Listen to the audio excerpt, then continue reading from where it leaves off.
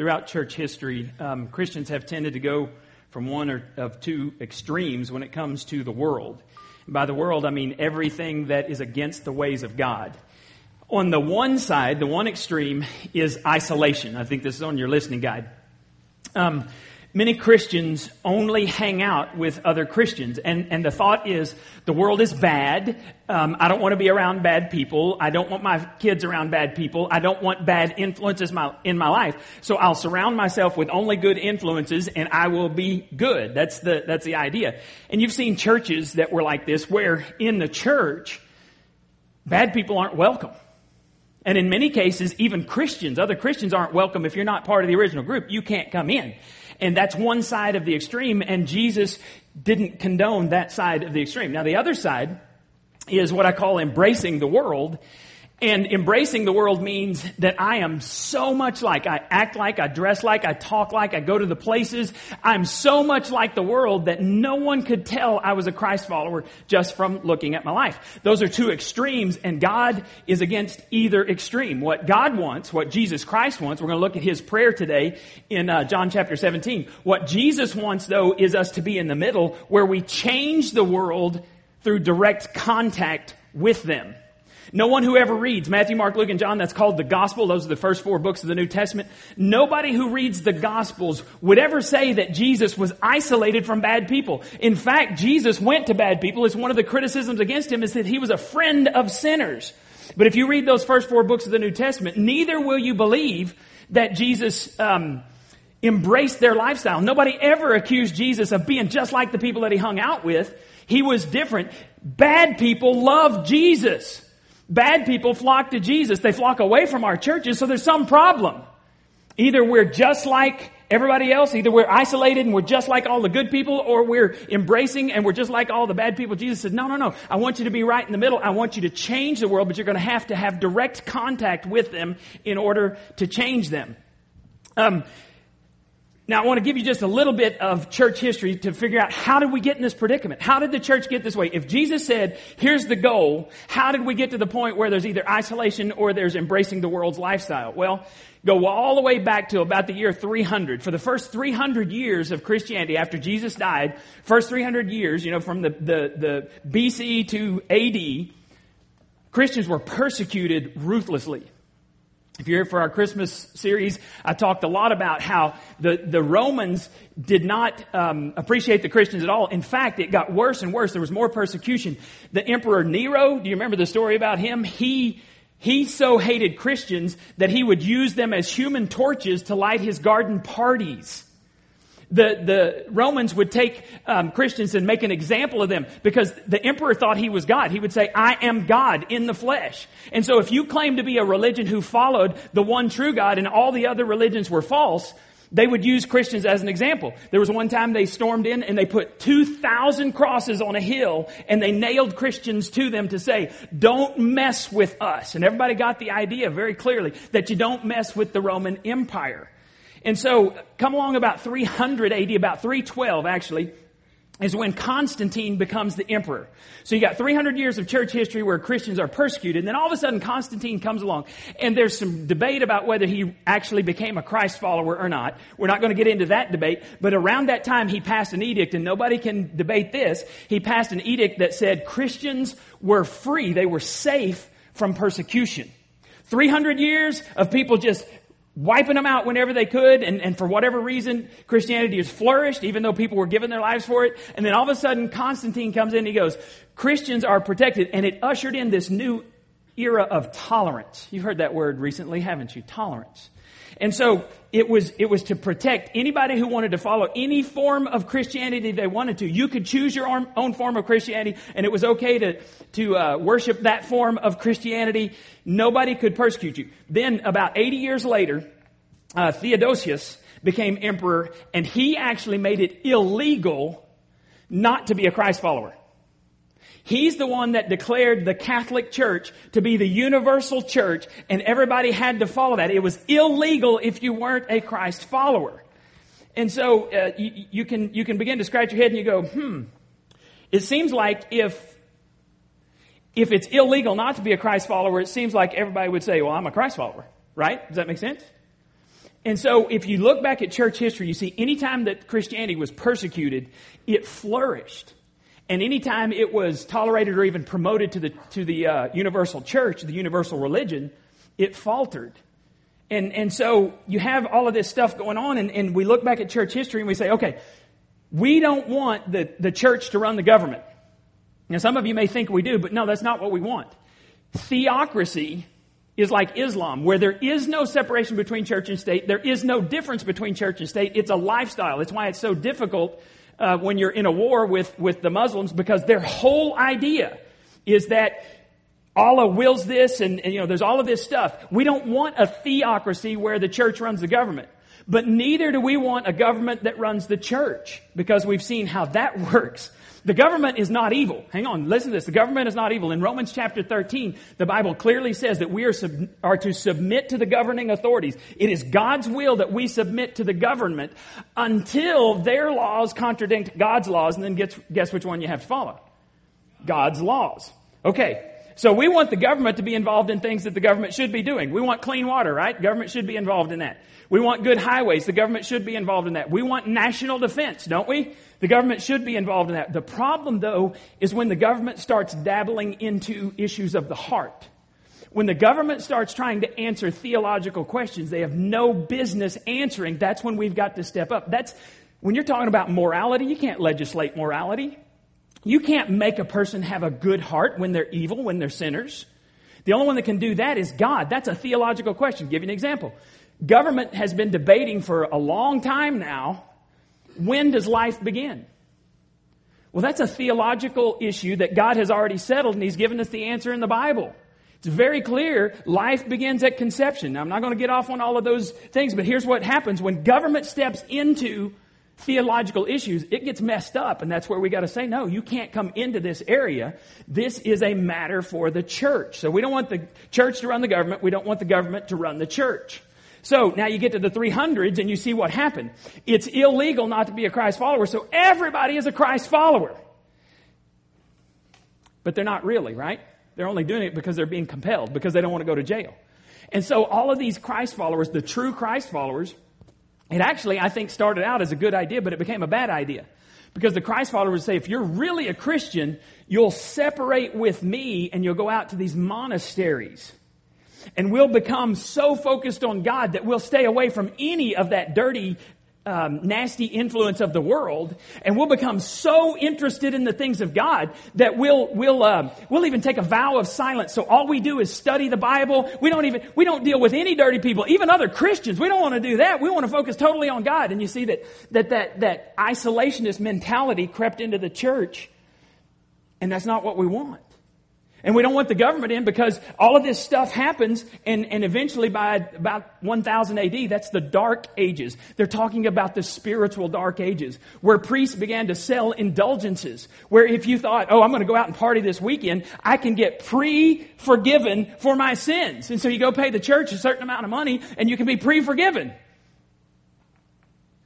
That doesn't sound like the way Jesus carried on the church in His life, right?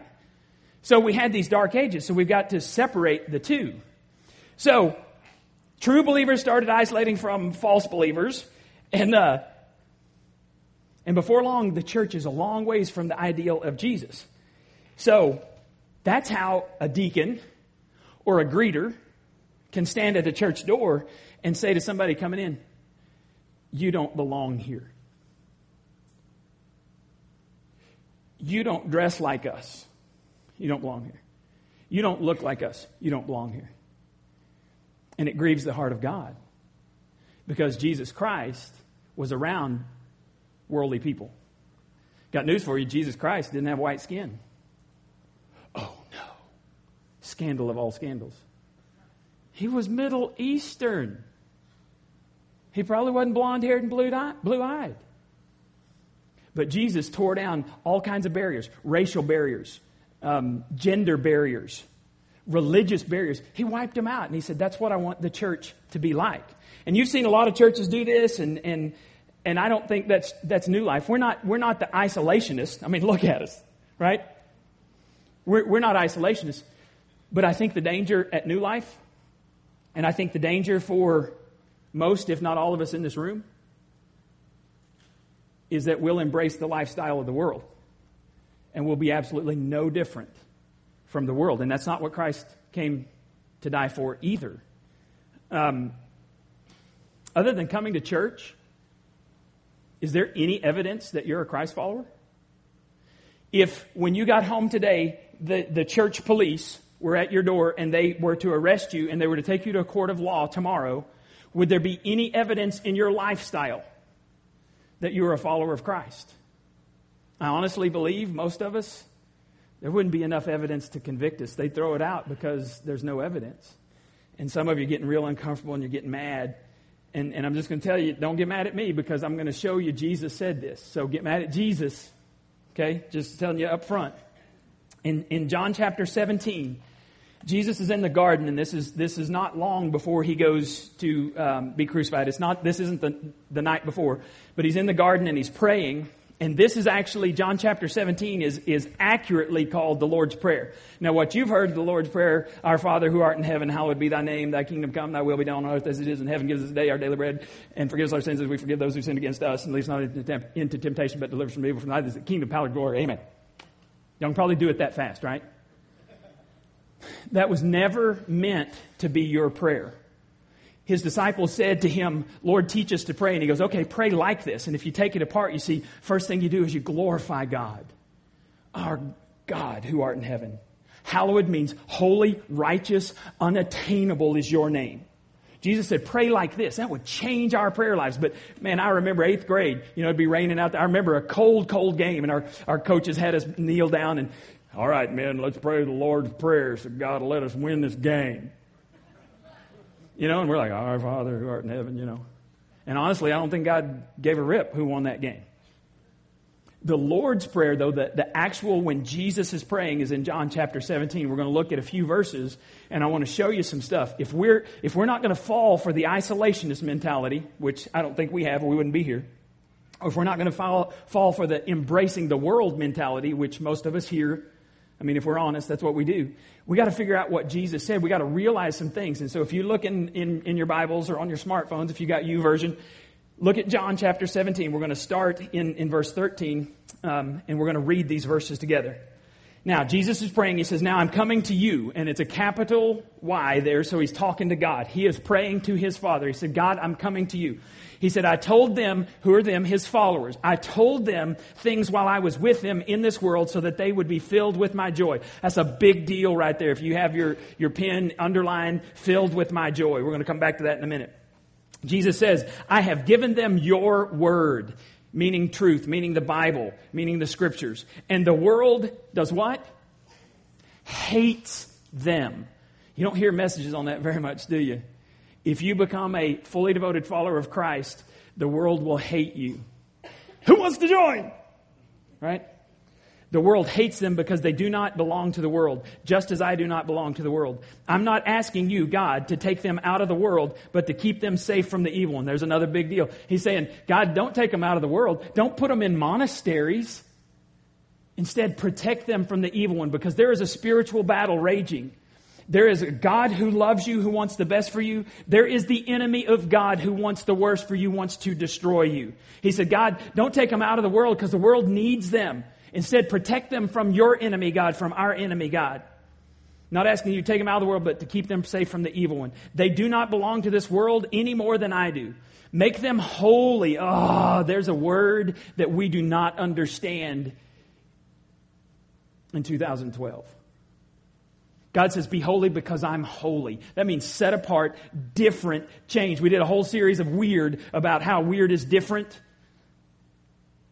Shirts are out there, by the way. And I ordered a few extra because I know somebody's going to come. I didn't know. We promoted this for a month. I didn't know.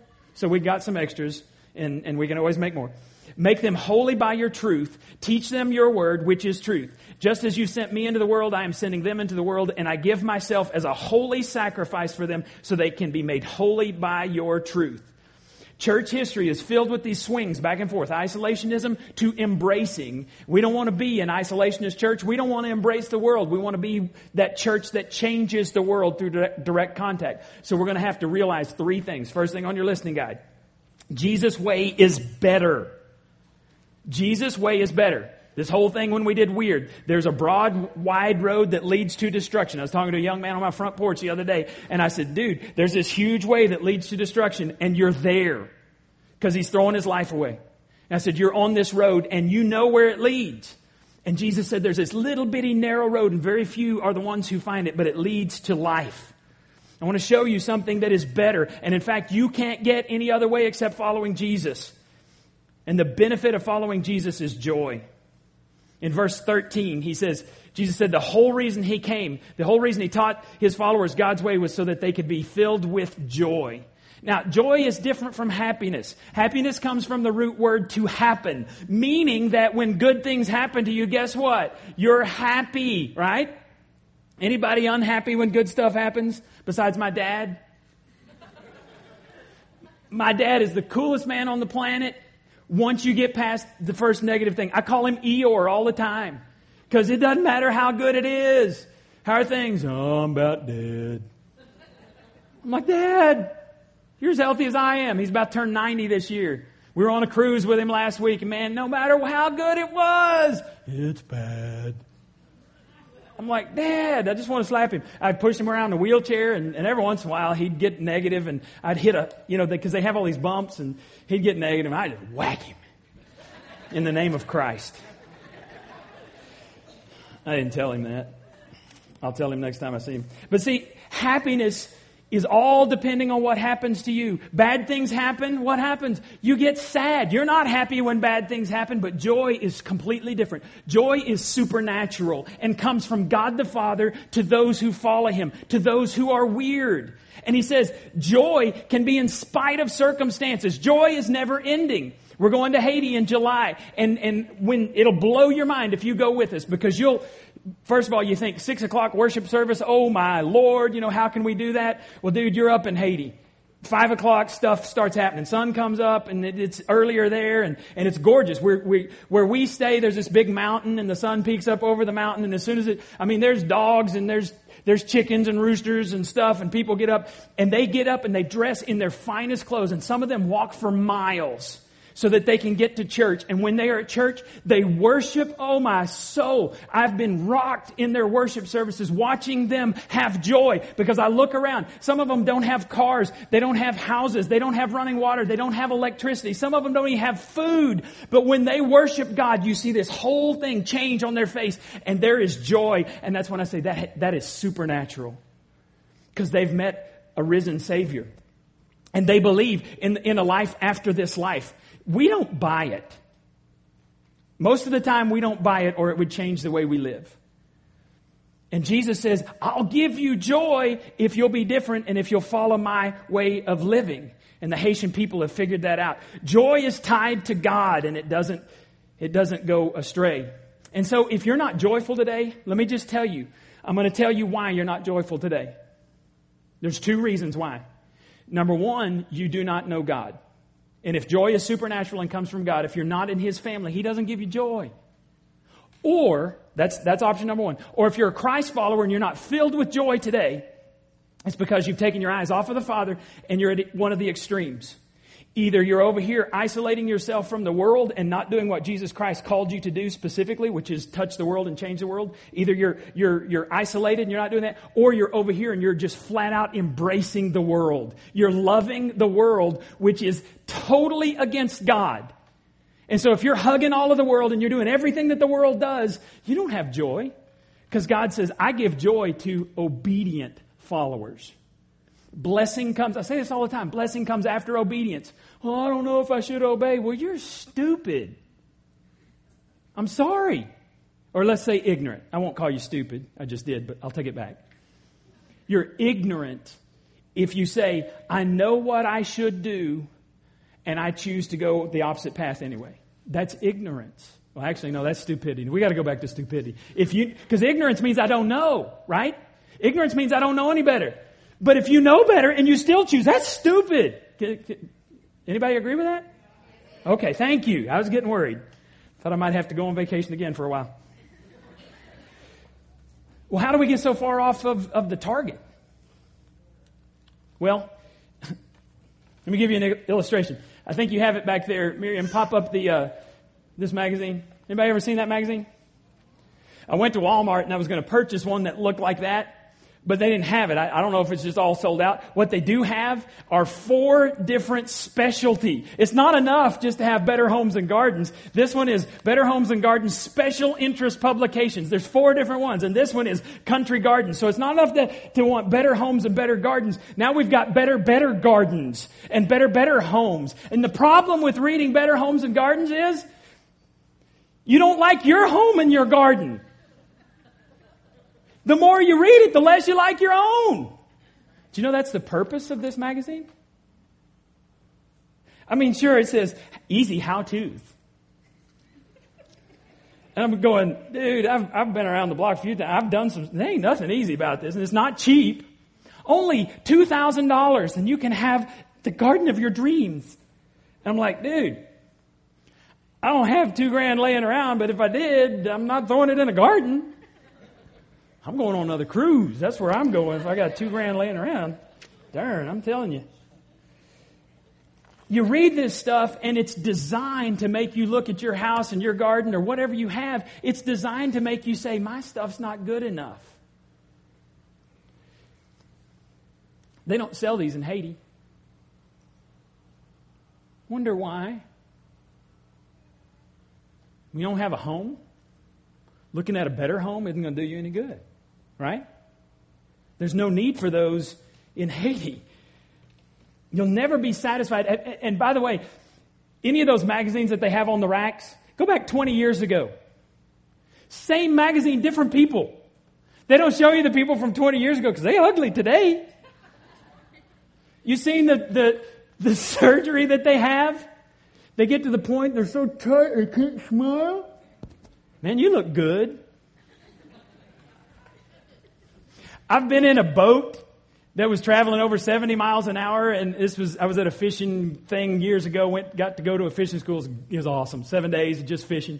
But I was in the guide's boat, and he has that one thing on his side, and he doesn't have a windshield on the other side, and of course I'm on the other side. We're going so honking fast. I'm not kidding you, because we're trying to find this other dude, and we're not fishing, which is no fun. But we are flying in his boat so fast. I wear contacts, and tears start coming out of my eyes. And I'm actually afraid to look at him, because I think that the wind will peel my contact off and throw it in the lake.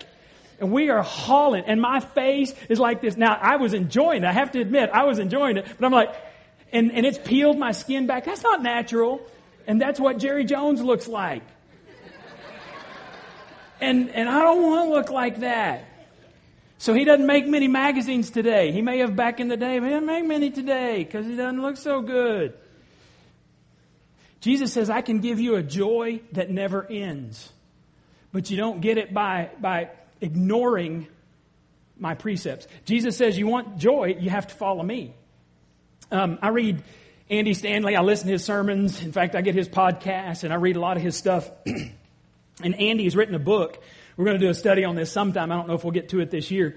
But the book is called Enemies of the Heart. And in it, he talks about 4 things. I got a slide up there, Miriam. He talks about greed, jealousy, guilt, and anger. And here's how he defines each of those. This is pretty interesting. Greed, I owe me. I look at my life and I say, I want that and I deserve it and I owe me. Jealousy. God owes me. I look at somebody else's life and I say, I want that and God, you owe me that. You shouldn't give them something you don't give me. That's jealousy. Next one is guilt. I put that, yeah. Guilt is I put that in there wrong. That should be I owe you. This is what happens is we guilt someone else so that they think, oh, you're right, I owe you that. I should not have done that to you. I should not have withheld that from you. I owe you. And then the last one is anger. You owe me. Anger is you have offended me, and how dare you offend me? You owe me because you messed me around. Now, one of my greatest fears as a pastor is that when I leave this planet, that this church, that you will not have grown spiritually. That you'll be about this deep spiritually. Because when I stand before God, I'm going to be held responsible for the way I led the church, for whether I challenge you or not. Now, I can't be responsible for your growth, but I can certainly be responsible for whether I challenge you to grow or not. And so we tell the truth here. I believe non-Christ followers, non-Christians, they want to know the truth. It's the Christians who don't want to know the truth, right? It's the Christians who say, you're stepping on my toes, you're meddling. I'm just doing what my founder of my religion did. He meddled. When it contradicted Scripture, he called it what it was. So we just tell the truth around here, and I want you to grow. Now, here's why. Because when you begin to get deeper as a Christ follower, then you look at these things, and all of a sudden, you're not greedy anymore because you realize that the riches of God's grace have been poured out upon you, and you have all you need. And you're like, I don't owe me, I owe God everything. No longer are you jealous because you realize that God has given you everything you need, and you're happy for someone else. The Bible says to rejoice with those who rejoice, mourn with those who mourn. We got the mourning part down. We can cry with people who are really sad, but when it's difficult and when it really reveals the condition of our heart is whether we can rejoice with those who rejoice, whether you're really happy for them or you're jealous and you say, God owes me the same thing. When you become deeper, no longer do you think God owes you anything. Guilt is, I have realized that I was guilty before God and He's forgiven me. And so I don't owe you jack. Now, the anger thing, you owe me and all that stuff, I will come to you because the Scripture teaches if I have offended you, I will attempt to make amends. I will attempt to come to you. But if you reject my humble, heartfelt, sincere attempts to reconcile with you, the Bible says the problem is you. You own it now if I come to you. If you come to me and I reject you, then I own it. Do you see what the depth in Christ does? It gives you a joy, it gives you a peace, so you don't have to be controlled by greed, jealousy, guilt, or anger anymore. God's way is always better. The weird way is always better. Joy is better than anything else you can get any other place. But the only way you get it is to follow God. Second thing is, the key is in John chapter 17, verse 14, 15. Let me read these again. Jesus talking, I have given them your word, and the world has hated them, for they are not of this world any more than I am of this world. My prayer is not that you take them out of the world, but that you protect them from the evil one. Here's the second thing you have to realize. If you want this type of thing, if you want to change the world, is that God's word is not optional. Jesus said, I've given them your what? Word. Your word is truth. God's word will bring change. Let me tell you this. Let me tell you something. The reason you don't like reading God's word is because you're reading it for information. And it's boring when you read it for information. God didn't give us His word for information. He gave it for transformation. He gave it to change you. And really, you're reading the Bible is not to get you into the word, it's to get the word into you. Because when the word gets into you, you will change. If there's no change in your life, then I would say you're probably very weak in feeding on the word, if you're feeding at all.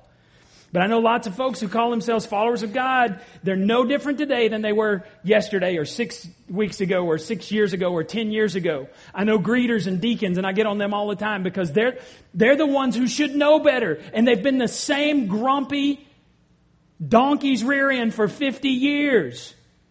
This is my church. No, it's not. This is not my church. This is not Doug's church. No more than any church in town is the pastor's church. It is God's church. And when you follow God, you will be changed. When you get into God's word, when it gets into you, it will change you. But see, way too many Christians, they want enough Christianity to get them to heaven, but not enough Christianity to be weird. And Christianity is an all or nothing deal. And I'll tell you this. Most of you here, you're pretty decent, moral people. How's that for an endorsement for you? You want me to write that on your reference form? They're okay.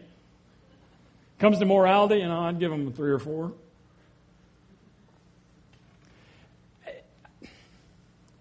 Morality is not enough. And some of you are going to get offended at this, but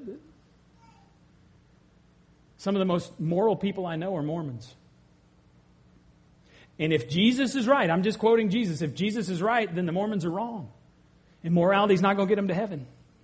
I know Hindus that are moral. I know Muslims that are some of the most moral people on the planet. But their brand of religion contradicts with Jesus Christ.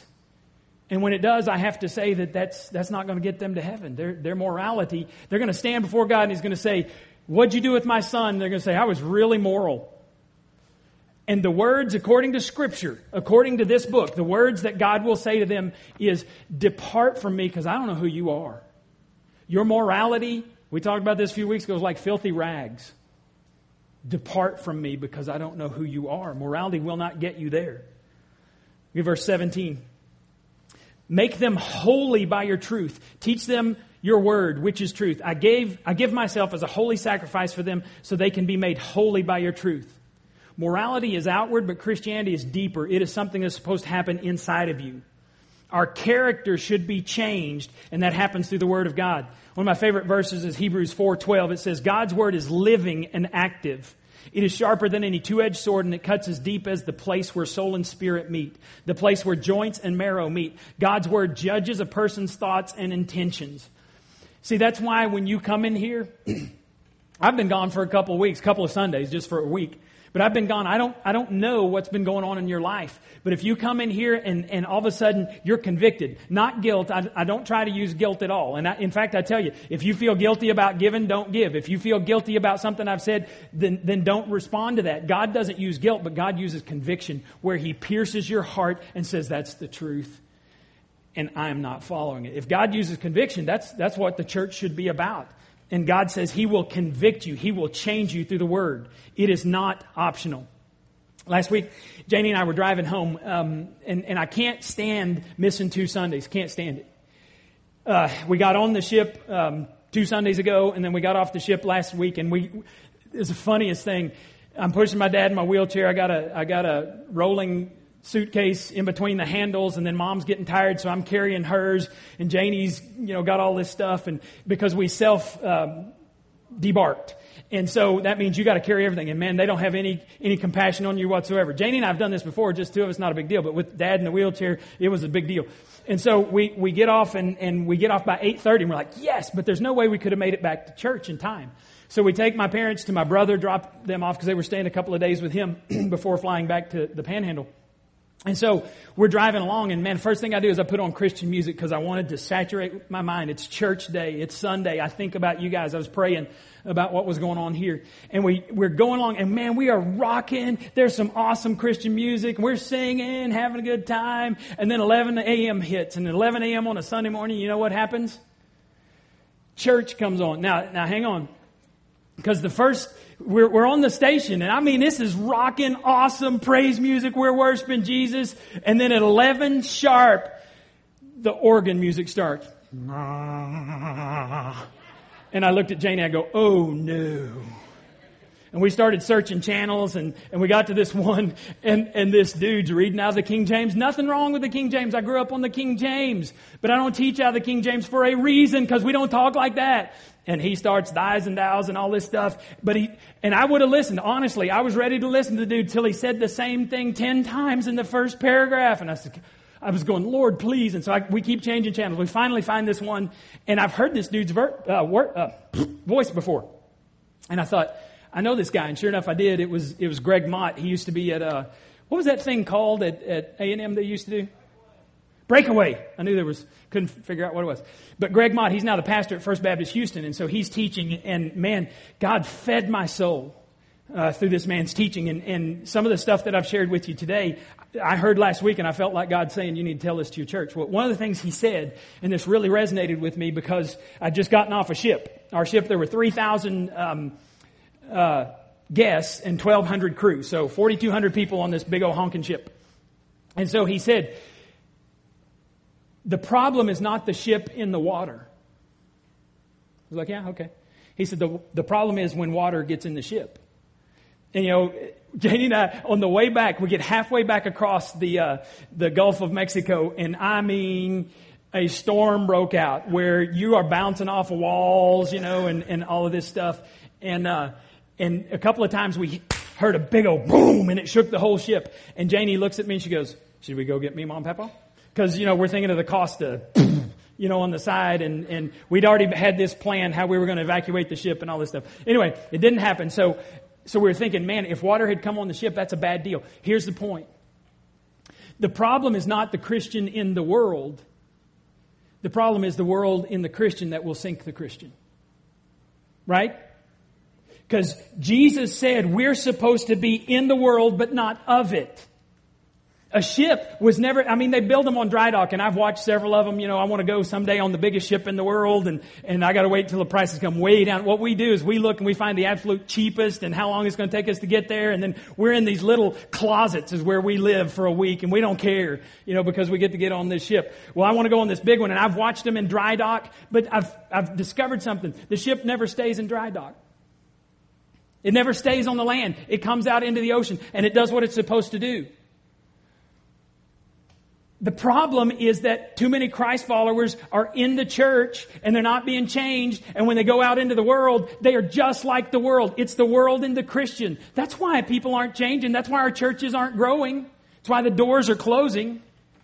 Have you ever seen these little things here? Icebreakers? I did not notice this until Greg Mott said it last week. Notice what it says up there at the top? To share. What does it say down at the bottom? Not to share. Okay, I want to show you something. The to share side, can y'all see how big this is? Like barely one will come out. That's to share. Now check this out. The not to share side, check this out. It's half the honking thing. So this is what I get. This is what you get. You want one? I'll give you one maybe if you're nice, if your breath stinks and I have to be around you. But me, man, I'm just going to... When God gets into you, when the Word of God gets into you, this changes. And you begin to share your life with others. And when someone comes across your path, you don't see it as a distraction anymore. You see it as an opportunity. And this whole week, God's just been working on me. Anytime I've been interrupted, I've gone, okay, God, is this you? What do I need to say? How do I need to respond? Because here's the deal. God's Word changes you. And then the third thing, the last thing before we have the Lord's Supper. God sends us into a dirty world. Look at this. 3 verses right in a row. Verse 15, he says, protect them from the evil one. This world is evil. They do not belong in this world any more than I do. Verse 18, just as you sent me into the world, I am sending them into the world. It's not the boat in the water. It's the water in the boat. It's not the Christian in the world. It's the world in the Christian. That's the problem.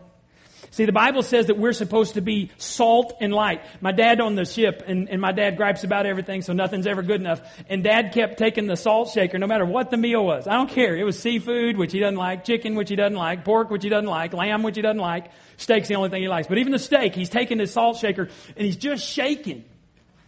And man, everything, he's just shaking. And so we put it down, and one time, and I like salt too, so I picked it up, and I started shaking, and I was going, there's nothing in there.